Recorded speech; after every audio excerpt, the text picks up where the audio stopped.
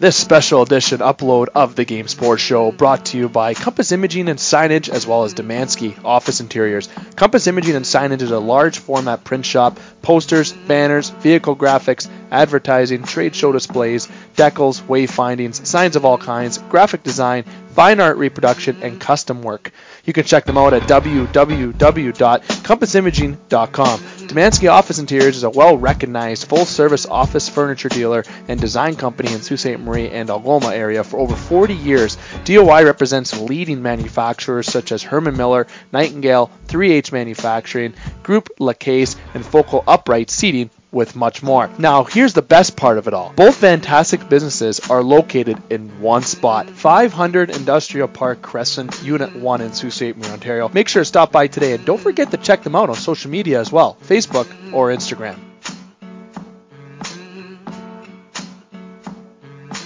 Booyah, and it's time for the Game Sports Show special edition upload powered by the Game Entertainment and Media, GEM for short, along with the GameSportsShow.com. You're currently listening to the game through one of the many media platforms, Spotify, Apple, Podbean, Facebook, Instagram, or through the website. Now, getting to our special edition co-host, a man who is a true warrior on the ice, was a true warrior on the ice, underrated tough guy. Again, reminding you that he's a pure legend for his trademark clap bomb from the top of the circle, wind up, click, click, broom. Brendan Brooks. Brooksy, how's it going, my friend? It's going good, man. It's good to be back and looking forward to this episode. Yeah, another good episode, of course. And now getting to our special edition guest, known for his pure hands, legendary 300-goal season at the age of 11. I think I got that correct. First-round pick in the NHL to the Edmonton Oilers. Memorial Cup champion with the London Knights. 145-point scorer in the OHL, may I add. And played plenty of games in the NHL, also overseas. A true professional. Now retired Robbie Schremp. Rob, thanks for coming on the show today. Hey, fellas. Thanks for having me. I appreciate it. Thanks for the intro. Of course, I try to keep my intro as pretty, wide range and exciting as I can. And of course, you're doing a recording via Bluetooth while you're driving, so it's good. So it's good that you're taking the time to come on your busy schedule. I know a lot of schedules have freed up as of late, given what's going on, of course, but we're getting back to reality here in the world, and it's good to have you on, of course. And we have a lot that we're going to get into.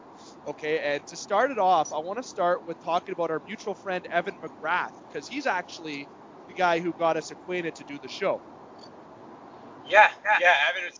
I've known Evan for a long time, since we were kids. We played against each other since squirt, running into each other at tournaments, and what a great hockey player Evan is, and had a great career himself, and won a Memorial Cup in Kitchener. So his path was pretty cool, and obviously we kept an eye on each other, same age, kind of prospects growing up together, and he's a really good guy, and I appreciate him actually introducing us to each other. So really good dude. Now we're circling back, and we're kind of helping each other out in the business world, so to speak, and kind of a support being to each other, trying to open up doors for each other, and just help out any way we can.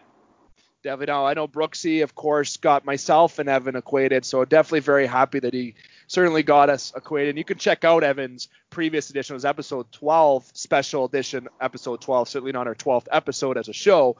But overall, with Evan, he's looking up to somebody. His father-in-law is Dougie Gilmore. That's pretty freaking threatening. I'm not going to lie. It's not a bad role model. I mean, Dougie, that's a great father-in-law. I bet you the hockey talk there at dinner time is you probably, Evan's not talking too much. Those stories would be great to be able to listen to and to learn from. Dougie had a group. Obviously, everyone knows what Doug Gilmore did in his career. So, Evan, the smart play by him, marrying into that great hockey family. Right choice, Brooksy? Oh, I think so. Definitely. Again, Rob, you were on Spittin' Chicklets recently, and we have no problem. Obviously, we talk a lot about Chicklets on here. I know Brooksy is a mutual friend with Paul Bissonnette. It's certainly an exciting podcast they have going on there without, obvious kudos over to them, what they've done.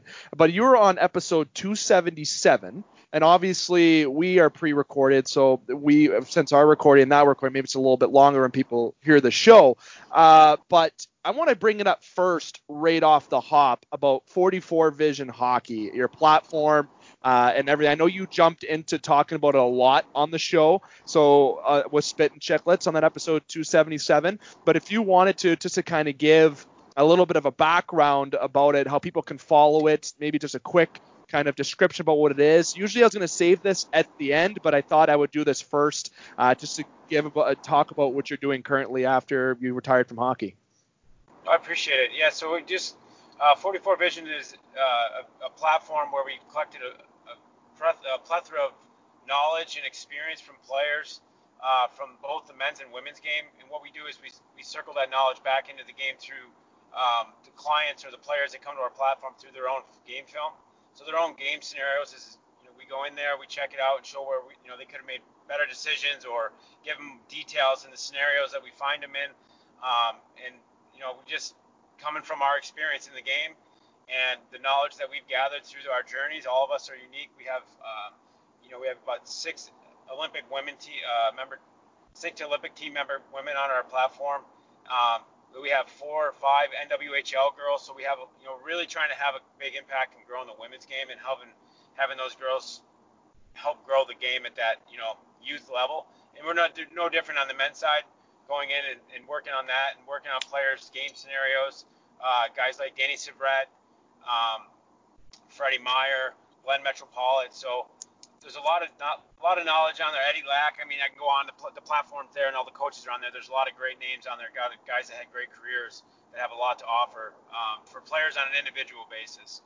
And I think what's important is, having it be in as through my career, is a lot of the video. All the video is more geared towards the team, right? It's more system work. It's not so much coming in the room and hey, you had this opportunity. If you would have taken advantage of this detail or that detail, it's more kind of system and geared towards the team, right? So this is a platform where these players can elevate their games and get information from high-level, ex-players and some current players in the women's game, and take that and use it get into where they want to be in the game. So that's kind of how I got started. I started doing it for some pro guys, and the result and the feedback was really positive, and they really enjoyed it, and it really helped. So going from doing it on my own to I kind of wanted to build a team out of it and create lanes for other people in the game that wanted to do it this unique way. And now we're at about 32 coaches. Fantastic. So yeah, that's where we're at with 44 Vision. See, Brooksy, we've had a lot of guests on the show too that have done a lot after hockey, and of course we're going to have one that's going to be getting uploaded recently after this one is uploaded with Gavin Morgan, and just a lot of effects of what people are doing after the game, even with Steve McIntyre being a fireman, and just obviously I just mentioned Gavin Morgan, and just even Evan McGrath. Everyone is giving back to the game in their own specific way, and 44 Vision Hockey is fantastic. And it's on Facebook, Rob, and I think you also have other platforms. I know you had a website in development as well. And speaking of that Facebook page, you had a recent upload too. You had your puck on the stick. I believe that was you, and you were shooting and holding you're shooting / shot through the puck, if you want to call it that, and went bar down when you were standing near the boards. That was you, right? Yeah, that was just on Monday. Yeah, that was sick. Okay, there's nothing that sounds better than going bar down. I know you know that pretty good. Brooksy knows that pretty good. I didn't do it as much when I played, okay, but when I did do it, it causes for a big celebration. But that was pretty cool what you did there with that upload. But you can look at all that. You're on Facebook. Do you have the website fully developed yet, or do you have other areas? Yeah, the website is the number 44visionhockey.com. And we have some great partnerships on there as well. And not only did we look at kind of going in and helping the player on an individual basis as far as the game film, but also as resources to build as a player.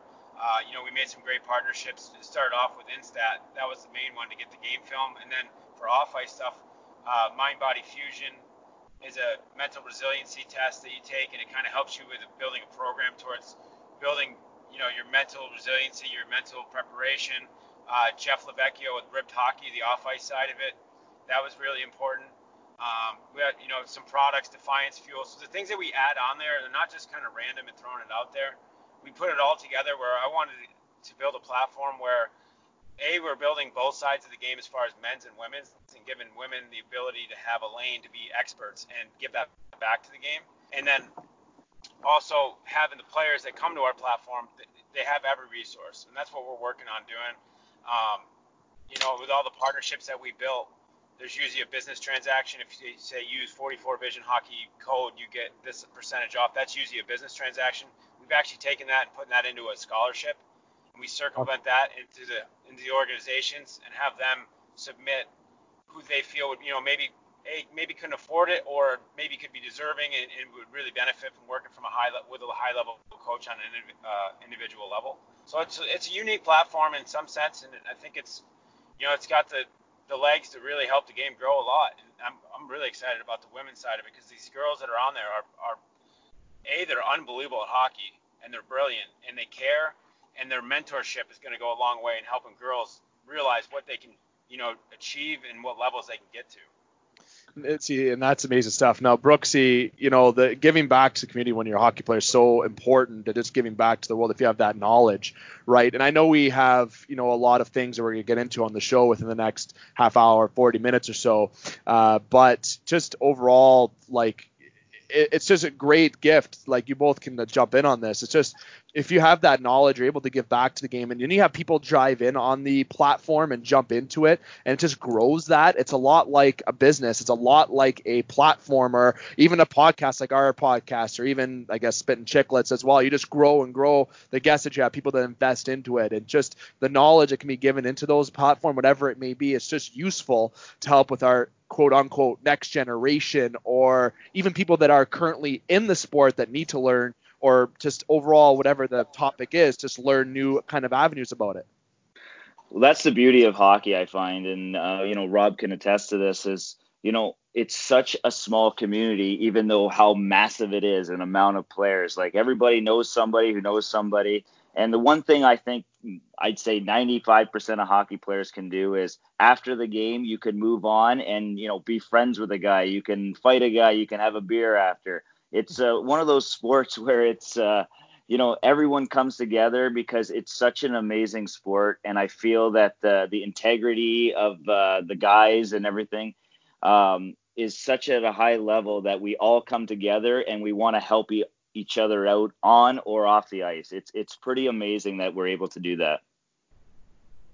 Definitely. And that's what's big about just being on a platform, all in all, just kind of an outlook. And you can check out, I love it, Rob. I thought you did a great job explaining it too, as I said, on episode 277 with Chicklets. And you know what, that's why I kind of jumped into a different kind of areas with it that you may not have touched on in there, but certainly worth giving a check out. Not just the episode there, but just overall his platform is fantastic. Now, like I said, we have a couple things we're going to get into. I say a couple in a kind of a short form, but over the next, like I said, half hour or so. So we're going to dive right into kind of the meat and potatoes outside of what you're currently doing now from when you played. And I'm going to rewind a little bit. When you scored 300 goals at the age of 11, okay, this is something that you've also talked about.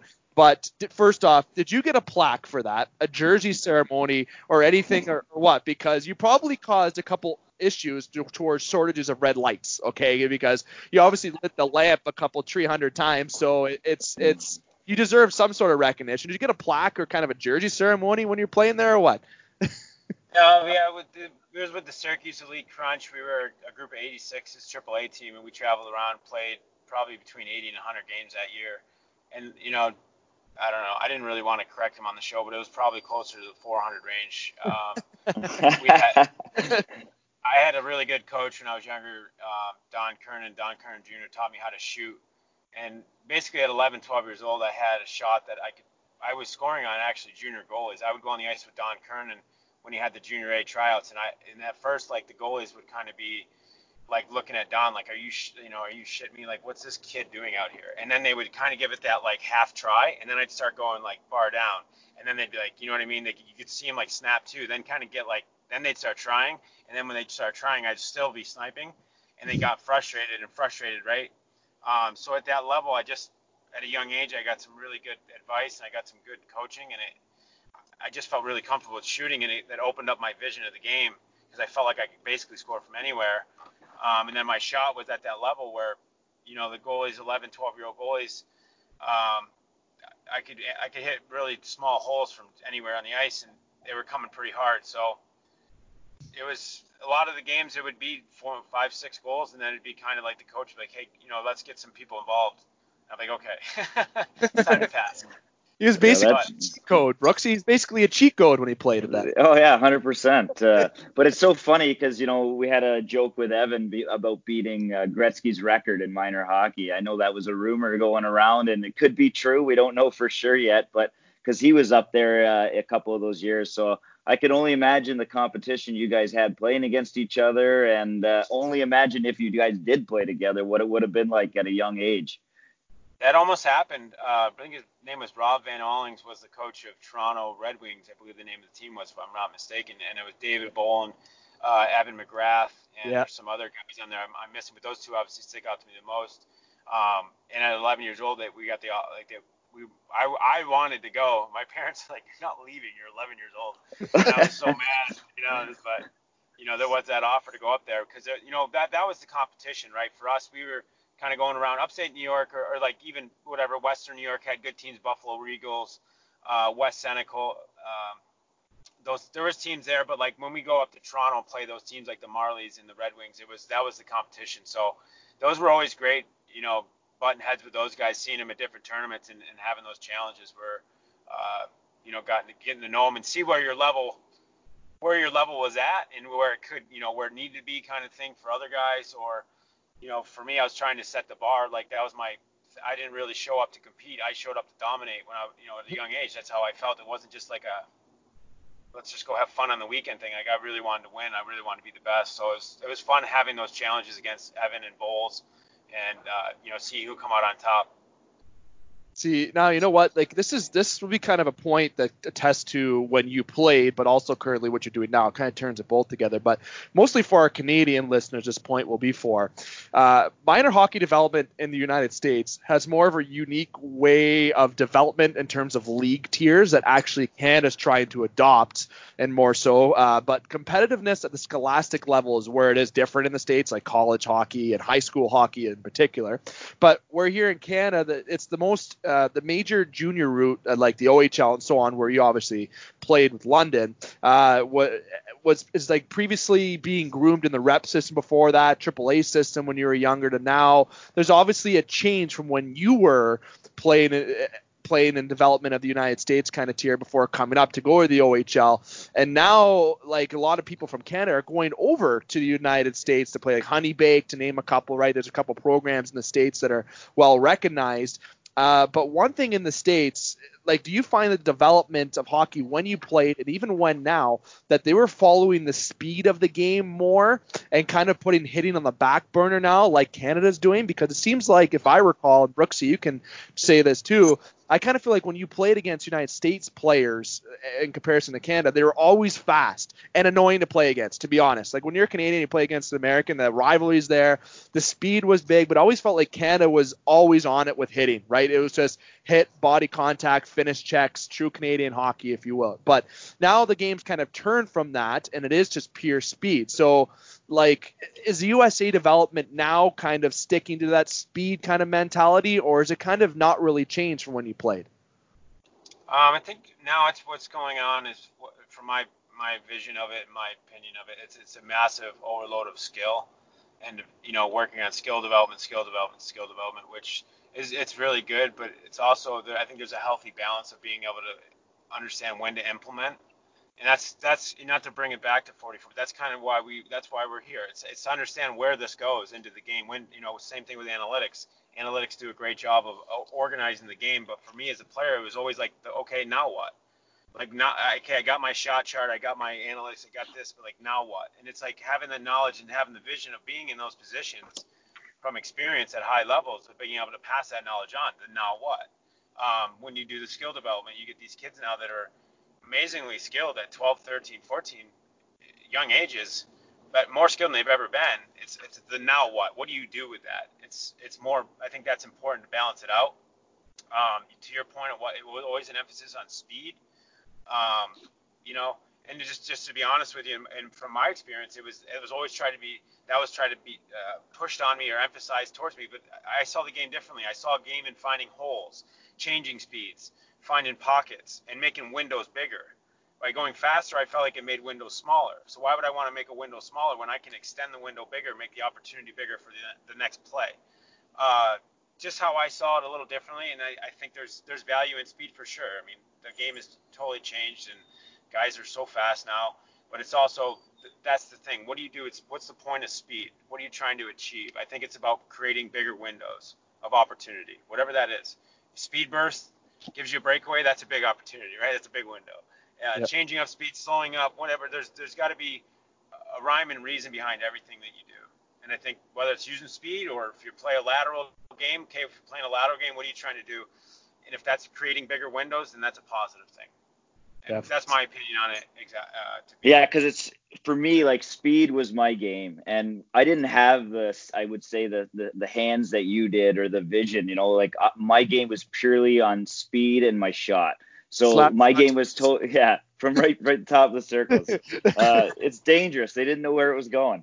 Neither did I. But the thing is, the beauty of it, like I said, for yourself, you had that vision, you had that stick handling. You were able to do that. Like, you know what? I wish I was able to do that, because that would have took my game to a whole new level. And I started to change and do that as I got older. When I went over to Europe, my game got so much better. And because I started to do what you were saying, is like, I was so fast, but by changing my speed, the amount that opened up for me to have those bursts of breakaways, like I was averaging 2-3 breakaways a game in Europe just because of my speed. But it became because I was changing my speed. And it's exactly what you said. I wish I would have done that earlier, but back then, like, I was just like, get the puck deep, skate as hard as you can, hit, because that's the way I played. But it was amazing, the difference when you were able to just, switch your levels of speed and what you could accomplish. Yeah, I think, that's kind of where we're at. I keep going, but I have to go back because that's what I'm doing. That's what I'm passionate about. That's what I think about all the time. It's 44 Vision, is because now what it happens is, Brooksies, what happens is people are kind of stuck to the resources that are in their community, right? And by having this platform, having this group of people that have played the game, have knowledge, have experience, you get to bring that wealth of knowledge. You're not stuck just in your community, whoever's the coach in that community, right? Now you have other views, you have other opinions of things from people that have had success doing it. So it's not a theory, right? It's like, hey, try this, and you get new ideas. When you go as a kid, 12, 13, let's say you're in Fulton, New York, and you go up to Canada to a hockey camp, you see new things and you learn and you evolve, right? Like, yep. That's something that's not from your community. For me, like I said, I was fortunate. I had Donnie Kernan Jr., who I think Donnie Kernan Jr. is the best shooting coach in the world. That's the best shot in the world I've ever seen. I've played in all the leagues, and Don Kernan saw the game very well. But just not to go that at my community, but I'm just saying in general, this gives it a chance to get that new kind of information and different fits for different players. So I think it's from your experience now, Brooksy, now you can explain that. You know what I mean? That has value going back to somebody who's whatever age, 13, 14 years old. You see him going 100 miles an hour, and you're like, hey, buddy, like, watch this. Like, try a stutter step here. Slow up a little bit. Gain a little bit of gap between you and the D, and then go for the breakaway. Next thing you know, that kid's like, oh, my God, right? Opens his eyes, opens his world up. It's amazing how the game has changed to that, like you said, like with yourself and all you guys coming together for this 44 Vision of everyone that has, like, for myself, I'd be teaching the kid how to do the half clapper right in front of the goalie, but like I roll and special. Yeah, exactly. But like, yourself with your stick handling and vision, and the guy with his shot, there's just so many things. Having that core group is so amazing, and it's such a great thing for kids to be a part of.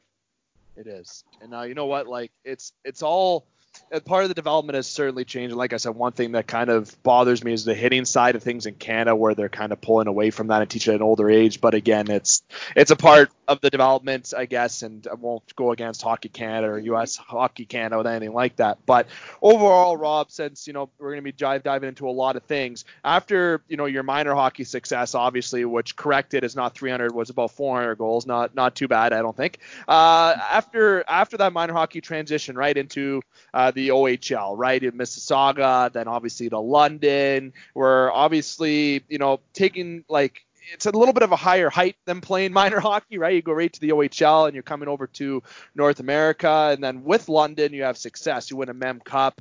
And keeping it brief here, and I'm not taking anything away from the Sioux Greyhounds or anything, because they're part of the local end of the show. But London is so superior, it seems, in the league, okay, in the OHL. And you guys had a lot of talent when you guys were playing. Like, you played with Corey Perry, Dave Bolin, I believe you were with as well. There was other guys that you were with. Is there something in the water in London? Because even then, because that was the first Mem Cup they got, but even since then, the success that team has, not that they've won every Memorial Cup since, but they've always been kind of a powerhouse, it seems like. Is there something in the water there? Because the success just seems to always follow. And you had great success there as well.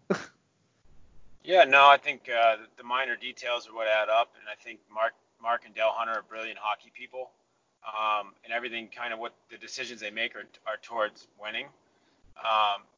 Right from the way everything they do is towards winning. The people they put in place there, from marketing to game day people to the players that come on board. It's always, and when Dale makes it, right down to when Dale makes the decision on the bench of like changing up a line. Change the line for a reason, because he watches the game, he knows the detail, he sees the momentum of the game swinging, and he needs to do something, and he makes a decision. When he makes a decision, it's never one of the things as a player you're like, what the hell is the coach doing right now? He makes a decision, changes the line on the fly. Next thing you know, from my time with him, it was like, hey, Prusty, you're going with Shrimpy. Prusty goes out, buries a guy, we get the puck, we get the momentum, we get a scoring chance, or get a goal, and it was like, man, he just changed the line on the fly, and that, like, the success from the decision worked in like 30 seconds. You know what I mean? Like, he's that in tune to the game. Like, that's how smart of a guy he is in the game. It's not a guess. They know it works, and they put the time in. Like, small details. Like, Mark Hunter works probably harder than anybody else in the league. He goes and sees players, he watches them, and he knows what he's getting. Doesn't take it. He does have scouts that he relies on, but he trusts them very well, and they usually bring in what he likes. They know what he likes, but then to stamp it, he goes and watches. So just no different than anything else. If any product that you want, that you're building a business on, so to speak, you want to make sure for yourself with your own eyes. And I think they do a hell of a job of getting there and watching it. And they get what they see the hole they need. They see the need that they need for the team, coming up, and they patch that hole with the right player. And players go there and succeed, and when they don't, they do make the right trades. When they make trades, they get great draft picks. They make smart plays. I think they're brilliant hockey minds, and they just, that's the thing. Well, it just shows what they have done there, because the amount of NHL studs and players that they put out coming from London, I think it has to be one of the highest in the OHL, if I'm not mistaken, because, I played with Dennis Weidman, I played with Danny Savret, Girardi, there's so many like big guys, some of them still playing, or it's London is such a good place, because I know now what you guys have set, with yourself on top of the coaches. Everyone wants to go there in the OHL. You hear nothing but it's great to play there. It's a great city. There's just so many things with London that it brings from when you guys were there. Yeah, no, it's the fan base is the best. I mean, it was my best experience in my professional career. Really was. The fans support you, and then that goes back to the Hunters. Like, we did stuff in the community all the time. I met so many great people in that community just from going out doing autograph signing stuff, whatever. I know it was for marketing, but like going there and being in front of the community all the time and being involved, it made you feel part of it. And at the teenage years, being away from home, that made us feel like we were home. And then when you go out and play in front of those people that you now consider kind of like family, you're performing for them. You want to make them proud, and you want to put a show on for them. It just brings out a whole nother element, and you never want to disappoint in front of the home fans, because you feel, almost like one with them. So the building's amazing. The organization's amazing. I can't speak highly enough about them. I think they're great people. They do a great job, and like you said, everybody wants to go there. It's not unknown. You go there play in front of 9,100 people, and you get to be treated like a pro guy by a guy that played 20 years pro, 3,000 penalty minutes, had 1,000 points, knows the game. Mark Hunter scored 50 goals in the show one year. Unbelievable hockey mind. Like, when you go there, you're kind of trusting as a player. You're like, I think, these guys are going to help me get to my dream, is what you feel. If these guys can't, then I better, I got to figure something out, because they know how to craft hockey players. See, and also you have radio experience with Prust, I believe, too. You were touching on that prior, but I know you did some radio kind of stuff. You guys did your own little show there, which I found pretty funny. Yeah, that was, again, I touched on it. That made us feel part of it. Like, I can't even say how many people call, oh, I loved you and Prusty on the morning show, or you guys were hilarious this morning. They bring it up. So it also created, like, dialogue for you with the fan to, like, have something to talk about. You know what I mean? Like, whatever. It just kind of creates a little bit of communication, and for us, it built momentum going into the, we did it every Friday morning of a home game. So it built up momentum in the city, and then we had, rivalry with Kitchener. So when Kitch is coming in, we talk about that, and Prusty talk about his scraps from, with Clarkson or whatever it might be. The fans got a little insight, a little more insight than most people would get, right? We're on there talking about whatever. And it was great. I can't say it enough. The word great is coming out of me. Fans awesome. would love that. Friends would love friends. Yeah, friends. Sure, they would love that too. But fans would love it, right? And that's the big thing. We're now, Brooks, I know this is one thing we really want to jump on, was after the expectation that you had in the OHL and even playing in London and the guys you played with, and then you go into the NHL draft, of course, and you got drafted first round, right? And I believe it might have been a little bit later than you expected. So overall, Brooksy, I know you had the first topic with this question, so I'll jump over to you right now about him going in the first round of the Oilers. Well, yeah. Well, my question is, like, coming off a season at 145 points in 57 games, like that's pretty unheard of, And I'm just curious, what was your feeling when when the draft is going on, had you talked to Edmonton a lot? Was there some other teams that were, that you were hoping, or at that time, that you were going to jump on, that were going to take you earlier? How did you feel when your name was called? You were 25th overall. It doesn't matter when. It's a first round. It's amazing. But after that season, I was just curious how you felt when everything came to an end and your name is called. Yeah. So, I mean, this big season I had was after I got drafted by Edmonton. Okay. Yeah. Just so it's on par, but during the draft meetings, it was such a weird time because I was slotted higher, and there were some meetings where it was like, well, there's no chance you're going to be at our pick, but if you are, kind of thing. And so basically, when that pick would come, I was ready to get out of my seat. And just keep getting disappointed. So I was like, it's just kind of keep getting slugged almost. It felt like, but it was, the Oilers had some dialogue with them, knowing the head scout, Lauren Davis, and Crash Brad Davis, and I did power skating with Lauren's daughter, Leanne Davis. So I had some dialogue with the organization, so to speak, and the meetings went well, and getting picked was like a relief, right? Like I said, there was 5 or 6 teams that gave me the, if there's no way you're going to be at this pick, but if you are. So that was like finally kind of like, okay, I finally went, right? It was a tough day in some aspects. I don't know. I think we're all competitive, and when you keep getting that like ego shot, and I also had 140 people there, so it felt like it was a very pressure-packed day for me.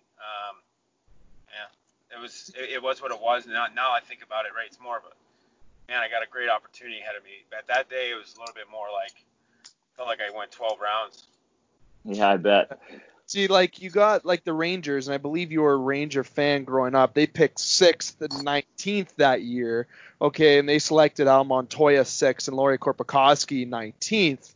And you know what? I'm sure when the Rangers were going up, especially for that 19th pick, I'm sure there must have been a thought in your head saying, this could be me getting drafted to my favorite team. Like, taking my host hat off here for a second, I'm a Leaf fan. I guess I'm a sucker for pain.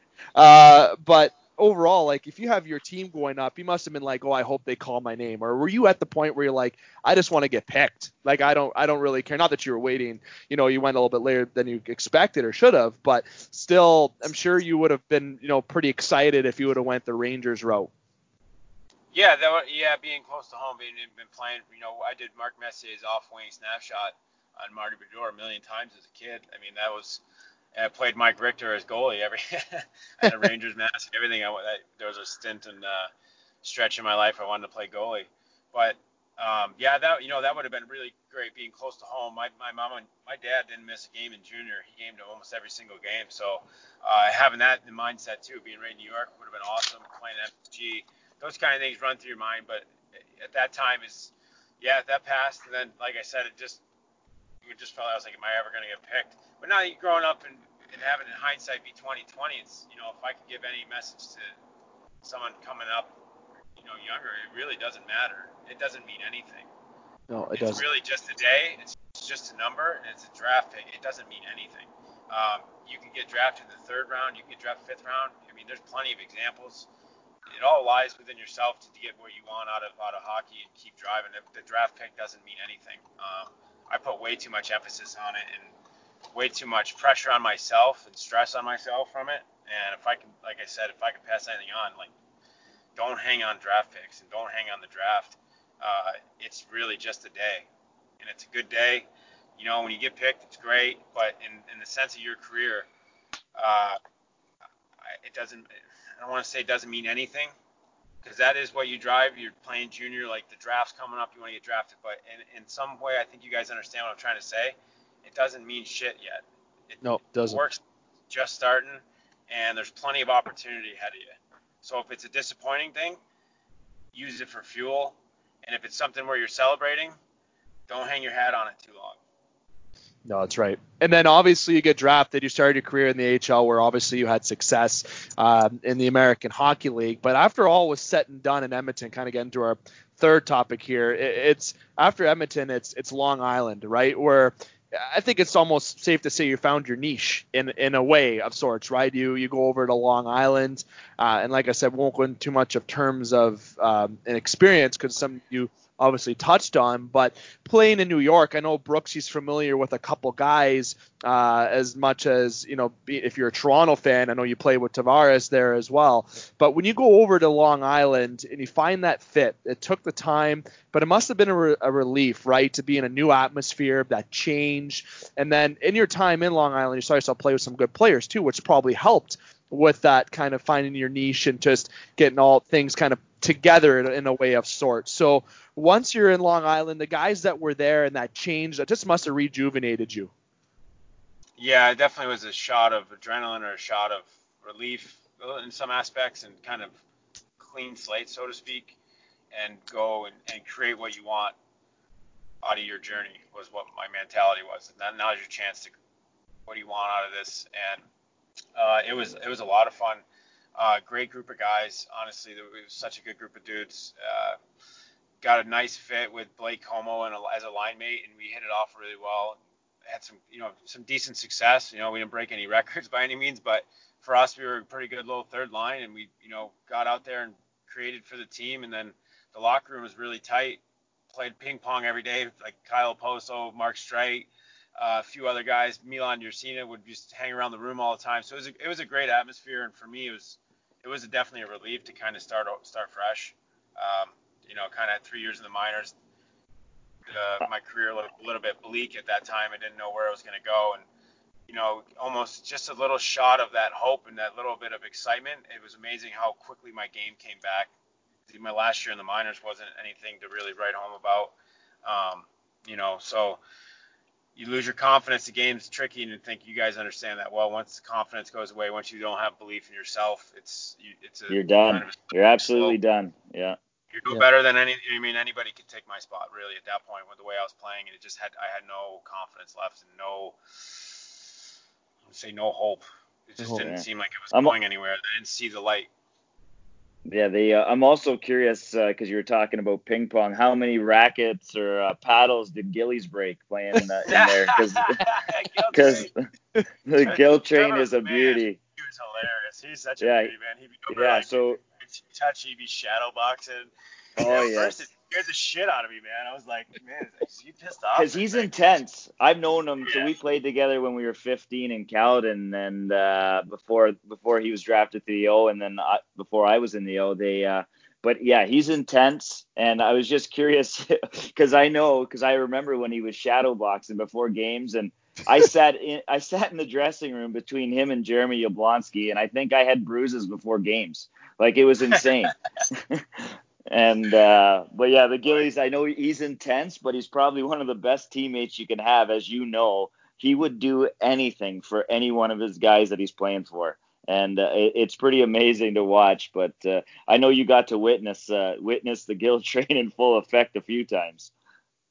Yeah, no, I think that what shines most is what you said. What he does, it's all for his brother. He thinks as a teammate, he thinks of you as a brother, and he treats you as a brother. So he's the man, and that's a great bond. And like whatever in that aspect with it, when the message behind what he's up to is like he's your brother and he'll go through the wall for you. We all have our weird quirks, okay? Not the only one. So whatever he needed to get ready and do, and he did, and we all respected it. And when it came time to go to battle together, Gil showed up, and he was tough as nails. So, is it unique? For sure. When I first saw it, I was like, I was scared. I was like, holy shit! Like, just fired up, man. He's like foam at the mouth. Like, this guy's battle boxing. I was worried about his hands. He hit the wall a couple times, concrete wall, and I'm like, worried for him almost. He's, but anyways, no, Gills was awesome. He was such a good teammate, and for me, happy. It kind of as a guy also who got called a second chance there. Gills getting this chance there in the island was, you're pulling for him too, right? And, watching how his path went, 10 years down back in the minors, he got that chance back with the Islanders, and you're pulling for him. You want him to do well, and every time he gets him a scrap, you're pulling for him, and he's a brother. So it's his story is a great story as well. It is big for sure. And then obviously Zenon Konopoka is a guy that you two are kind of acquainted with too as well, right? Which he must have been a different teammate than what Trevor Gillies was, because like you said, shadow boxing. I'm sure Zenon Konopoka didn't do that. Z was like the organizers. Like, Z was such a good guy for the room. Unbelievable. Like, you wanted Zenon Konopoka on any team you play for. He makes sure that the boys are bonding. He makes sure the boys are together, and it's the boys. When you go from junior to pro, the expression for the boys goes away real quick. It's a business, and it's not time to be, you know what I mean? Like, when it's rightfully so. I mean, some guys are doing it for their family, right? It's not time to be screwing around. When you're playing junior, it's kind of that teenage years, and it is for the boys. You're doing stuff like that. But, like, Z was the best guy at getting everybody together, making sure it was bonding, and making sure it was staying team-oriented, even while you're in the show. You got a family, you can still pop in for a couple hours and watch Sunday Night Football and, shoot the shit a little bit with the guys outside of the hockey, atmosphere. So Zenon was unbelievable as a teammate, and I can't say enough about him. And then when it came time to go again I wasn't the big tough guy battle or we'll go to war together. Like, Zenon was the first guy, eat a puck with his face, win a face-off, win a battle, fight a guy that you as a teammate, you're like, Zenon, maybe you should let Gills take that one. You know what I mean? But Z would take it. Like, he was always anything for the team kind of guy, and those kind of guys have so much value to a hockey team. Yeah, me knowing Zenon, I've known Zenon a long time because we played, summer hockey together. We went into a couple of summer hockey tournaments. He's the same way in summertime hockey when it's just supposed to be for fun as he is in, playing in the NHL. We were playing in a tournament just for, it was like a charity tournament and for fun. And he's sliding, blocking shots. Like, this guy is putting his body on the line in like a charity game, but doesn't care because that's the only way he knew how to do it. And then he'd go have a great time and make sure we were all there to have fun.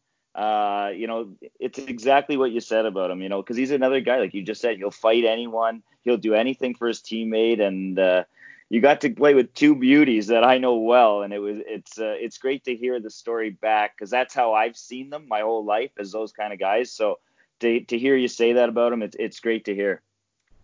They're great guys. Going from the island to the Thrashers, where obviously the atmosphere is different in various ways. I know this is also something you touched on previously, but the talent that was there, Ladd, Wheeler, Kane, yourself, Big Buff, it's just there's just kind of two parts to this. When you enter the Thrashers locker room, my one question is I need to ask, and if you want to give a for sure answer to it or not, that's fine, but was Bufflin in shape, first off? Secondly, we know when you jumped on Spin Chicklets, you talk about the atmosphere, but speaking of the atmosphere in kind of a different way, since all that team on that team, sorry, you had all this talent. Would have the team been better if it was in a better atmosphere? And I don't mean to put down Atlanta by any means. Like, I feel like every time someone in the media talks about the Thrashers, it's just putting them down, putting them down, putting them down. They don't even exist in the league anymore. But I feel like that's almost a valid point, that if you're in a better atmosphere with more crowd and the momentum is, more evident in a home ice kind of situation in particular, I feel like the team would have been different. Yeah, I think there's when you're in that atmosphere, or call it a market, so to speak, there's an accountability to win. And if there's no accountability to anybody as far as the community-wise, it can slip. You got to have pride in being in front of the fans, and I think I mentioned it in London, and that's how we felt. We were proud to be. We wanted to make them proud. Put a performance on for them. You get going out and get schlacked 6-1. You're hanging your head where, in the scenario we're talking about right now, it's just like, oh, well, whatever. Yeah. Okay. Yeah, exactly. There's no accountability, right? Like, there's, not to say like in London you could be 6-1, everyone's going to be like the town, the city community, and like, kind of shit on you either. But it was kind of like, yeah, you guys got better. At least somebody even saying that to you, like, you guys got better kind of thing. It's like a dad saying it to you. You weren't your best. At least somebody's interested. Yeah. And now, For sure. Was Byfuglien in the shape though? Because every time the media talks about Byfuglien in the offseason, it seems like it's like, nah, I ain't working out this summer. Then when he comes back into play in the game, the guy is right back into game form. It seems like he changes his body more often than actors do for roles. Yeah, I'm not really sure what you consider being in shape, because the guy played 30-something minutes a game, and he was the best player on the ice all the time. So yeah, if that's what I consider shape. Yeah, he was in shape, and he was like strong, and he was effective, and it wasn't like he was playing 30 lazy minutes either. Like, he would be the first one to jump in the rush, and then the first one somehow be the first one back. And whether that's at 270 or if that's at 207, who really gives a shit? Yeah. I don't know. Like, for me, that's how I saw it. Nobody cared. Like, Buff was the man. Like, he made sick plays. He was always pushing the pace, and it didn't, to the point of talking about having fans, like, it didn't matter to Buff. He showed up. Yeah. Every game. He was nasty every game. Yeah, he still is. It was fun to watch. Yeah, he still is. Now, Brooksy, I know you guys had some experience to talk about with Europe kind of before we sign off. So, and you guys are going to have a lot of common back and forth discussion more than I can jump in with, obviously. Yeah. So, transition over to some European experiences that Schremp had. Yeah, I just want to, what it was like, because it's such a different game when you head over there. With a guy like yourself who's got the vision, a great passer, and you see the game with that more space open there when you went over to Sweden and Modo. You had such a great year. You had 41 points, 55 games, which for most people in North America wouldn't think that's a lot of points. But the Swedish Hockey League there is a very defensive league with a lot of offensive players. So a year like that, to me, when I see that, I'm like, that's a really good year in the Swedish Hockey League. How'd you feel the difference was from going right from North America to over there? Did you enjoy it more? Did you find more space? What was your experience for your first time over? Yeah, so for me, the big difference, North American ice to the Olympic size ice. North America, it's one pass and it's a grade A, so it's like bang bang. In Europe, you have to string together 2 and sometimes 3 passes to get a grade A. So it's really a lot more skill in the aspect of you got to be together as a line. When I pass to you, you got to know what the next play is. Where I think it's in tighter quarters, it's more like I can draw 1, and then if I can draw 2, I can make a play. And it's a bang, like I said, North America, it's a bang bang. Where in Europe, there's all that space, so they just stay outside. And when you shoot from outside, you might as well get a couple baseball gloves and start, just play catch with each other, because that's what it feels like when you shoot on the goalie from that far out. It's not really a dangerous risk, so to speak, or a dangerous shot. It's kind of a wasted shot. So when you're trying to get inside there and get inside the tight.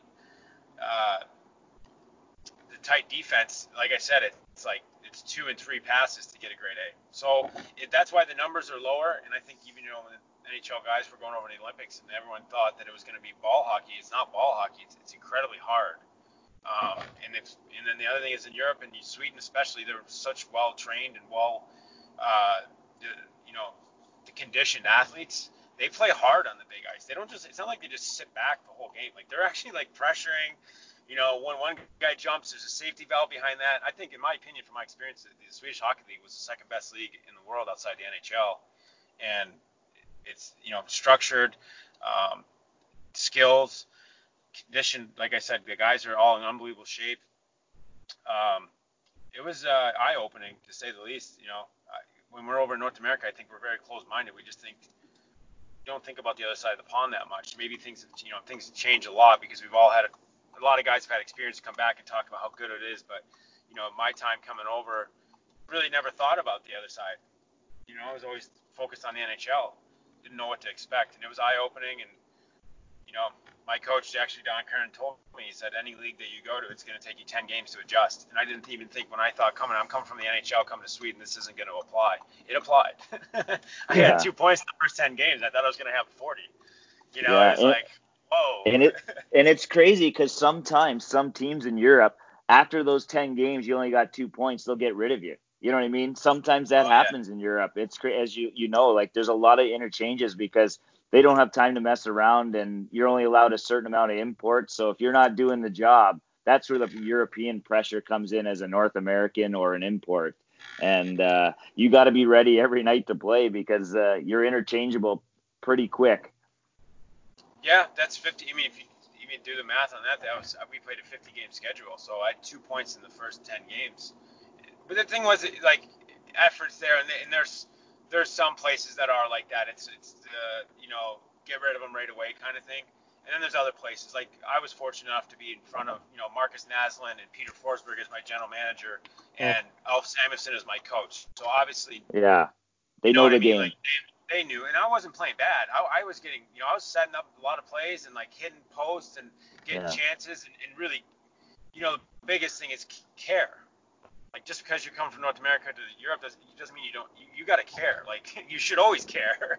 That's the thing. If you're caring and you're giving an effort, like, there's going to be some patience for you. But if you kind of come over and you're having that slump and you give it the old nonchalant, like, I don't belong here, then that doesn't work anywhere really. But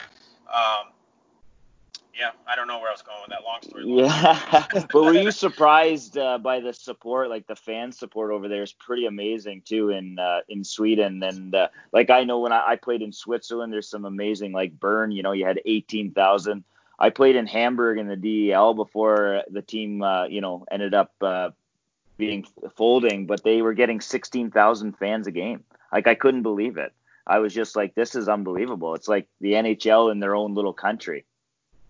Yeah, passion. I think there's a lot of passion there, and it means a lot to them. I think the team is really the history of the teams are really ingrained in the community, and they're passionate. There's like soccer games, like the fans chant the whole game, and they're really fired up. I mean, I think it was one of the first couple games in Moto. Like we had a rivalry game with Luleå, and the fans were shooting road flares at each other in the stands. Me and Freddie Meyer. What the hell is going on right now?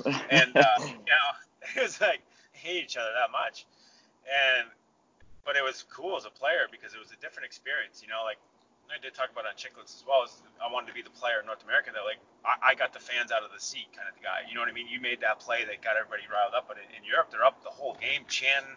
There's a drummer. They got their chants ready.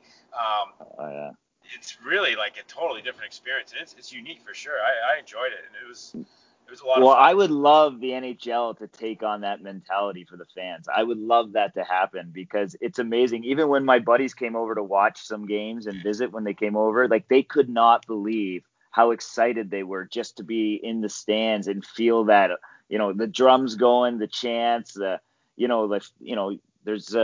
it's just this atmosphere that you're not used to in North America because you usually stand when there's a goal, that's about it. And, you cheer when there's a fight, but to have it go the entire, 2.5 hours or however long the game is, it's an experience I wish everyone can have. Yeah, definitely. I think it's passion, right? Oh, it's so different over there than it is in North America, passionately wise, right? And overall, the leagues, there's so many different leagues over there too, which is awesome. They're competitive. You have, you obviously have the Dell, you have the KHL, and there's just so many kind of different avenues. And kind of the last thing that I want to ask you about overseas in Europe, Robbie, is that, when we had Scott Darling on the show, one of our recent uploads prior to this one, was that he was waiting around, right? He didn't know where he was going. Now, obviously, it's different for goalies than it is players, because obviously there's kind of a couple goalies a team in comparison to maybe 9, 10, 11, or sorry, 12, 13, 14, 15 forwards, whatever it may be. And did you have that experience where you were like, okay, I'm going here, but oh shit, now I'm not going here? Okay, now this opportunity came up. Oh, now I'm back through again. Or was it kind of just you knew where you were going, you had options, you chose that one, and you just had positive experience throughout in Europe? Or did you ever find yourself just waiting for that opportunity to come up or any kind of issues come up?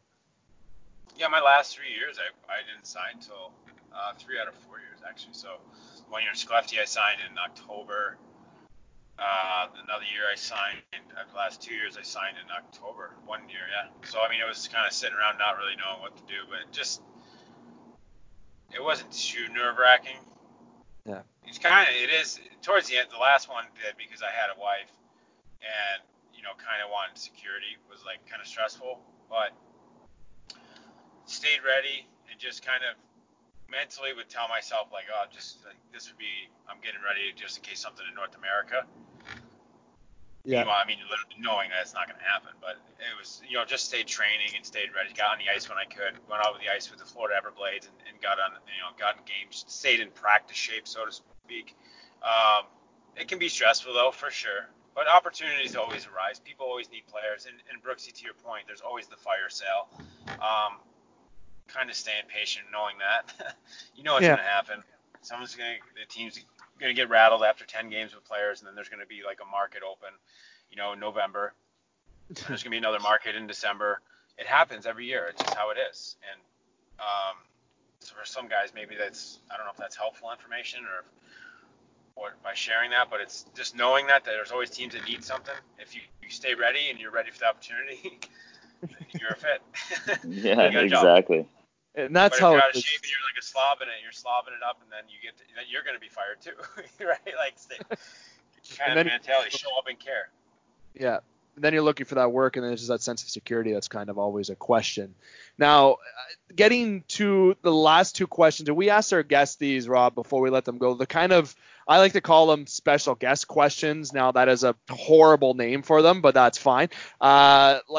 And I'll ask the first one. And it's kind of going to put you on the spot for a sec, but if you can choose two line mates to play with you, and I think I know one of them that you're going to pick because you kind of gave him a little shout out near the kind of midpoint at the beginning. But out of everyone you played at the professional level, so even out not the OHL, just the professional level, AHL, NHL, and in Europe, what would these two line mates be that you would choose to play with if you had one more game to play with them?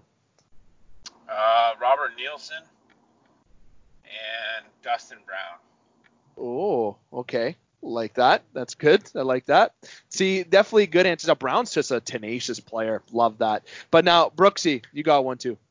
Yeah, I was just, was there a particular coach you had along the way that, kind of changed your way of your play, or really took over, what kind of player you were going to be?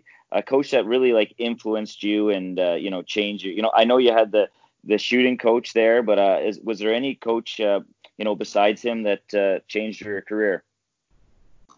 Yeah, Steve Ludzik was a big impact for me my rookie year in Mississauga, and I really respected him a lot, and just the way he is as a human being, and the way he saw the game, and what he instilled in my game, and kind of respected my game, but kind of molded it and showed me what I needed to do as far as on ice and as well as off ice. I mean, I came into it, I didn't understand that side of the game at all. I got to that place purely on hockey ability. So he helped me understand that side of it, and just I respected Ludzik a ton. I still do to this day, and I think he was an awesome guy. Did it in a way to me was like a second father, but also like a friend and almost a I don't want to say a cheerleader of my career, but like made me feel good about myself kind of guy. You know what I mean? But also would kick my ass when I needed it. And then when he did it, I respected it a ton because I knew it was where it was coming from in a good place, not kind of like backing me in the corner like you punk kind of thing. It was more like, you need to do this, and he showed me how to do it and how to execute and what it would do for me kind of thing. You know, explaining it right through. Ludzik was a big impact for me. Yeah, I'm so glad you said that because I've known Steve Ludzik a very long time because he's from Niagara Falls and he used to have a conditioning camp here when we were younger before you'd head over to wherever you were playing. I got to know him really well and his family, and I'm still friends with them today. And everything you said, it is so true. And he makes a lot of people feel that way. And I think that's a great testament to who he is. And he's in a battle right now, so we wish him nothing but the best. And but what a great man. And I'm really glad you said Steve Ludzik. Yeah, he's got so much integrity and character and competitiveness and care. He's in a way he is with his family. You know, Marianne's an unbelievable woman as well. And 100%. I gotta say, he's lucky to have her. Oh yeah. Oh Boy, yes, he is. Well, she pretty much was the organizer of everything. She organizes everything for him. She's amazing. Yeah, they're a great family, and their kids are awesome. Ryan and Steve are amazing kids, and I think a lot of their family, and Steve was great for me coming in that rookie year. It really taught me a lot. So. Those are good answers right there. Now, I just want everyone to know that, as Kev promised, it was different than his upload on Chicklets. We got new and more information. And Robbie, I want to say thank you very much for coming on the show, taking the time. You're driving, you're talking via Bluetooth, you're telling us experiences. You're doing great for the game outside of playing. You were great to watch. I actually remember watching you play when you were with London, believe it or not. I would have been, I think I would have been close to 14, 15 years old when you played. So it was like right before all that. So it's just great to watch, and the players that you played with, the team, and then obviously the NHL, was still great for you when you got that chance over in Long Island, and you did great for the game afterwards overseas. So, for you to take the time and to have the experiences on the show, I couldn't thank you enough. No, I appreciate you guys thinking of me, and hopefully anybody listening can, any of the stories or any of the tips help. And it's, like I said, we're about giving back to the game and whatever aspect that may be. Now, definitely check out 44 Vision. Now, Brooksy, I got to say thank you to you too, I guess? Oh, yeah, might as well, right? I'm here. You might as well do that. But, well, thanks, Robbie. I appreciate it. I got to play against you and watch you. I'm quite a few years older than you, but I remember when you were in the AHL and I played against you. I think I might have been in Worcester at the time. And I remember I was like, man, this kid's good. So I want to congratulate you on a great career. And I do, like Dave said, what you're doing for the game is amazing. So thank you for taking the time, and it was nice to meet you.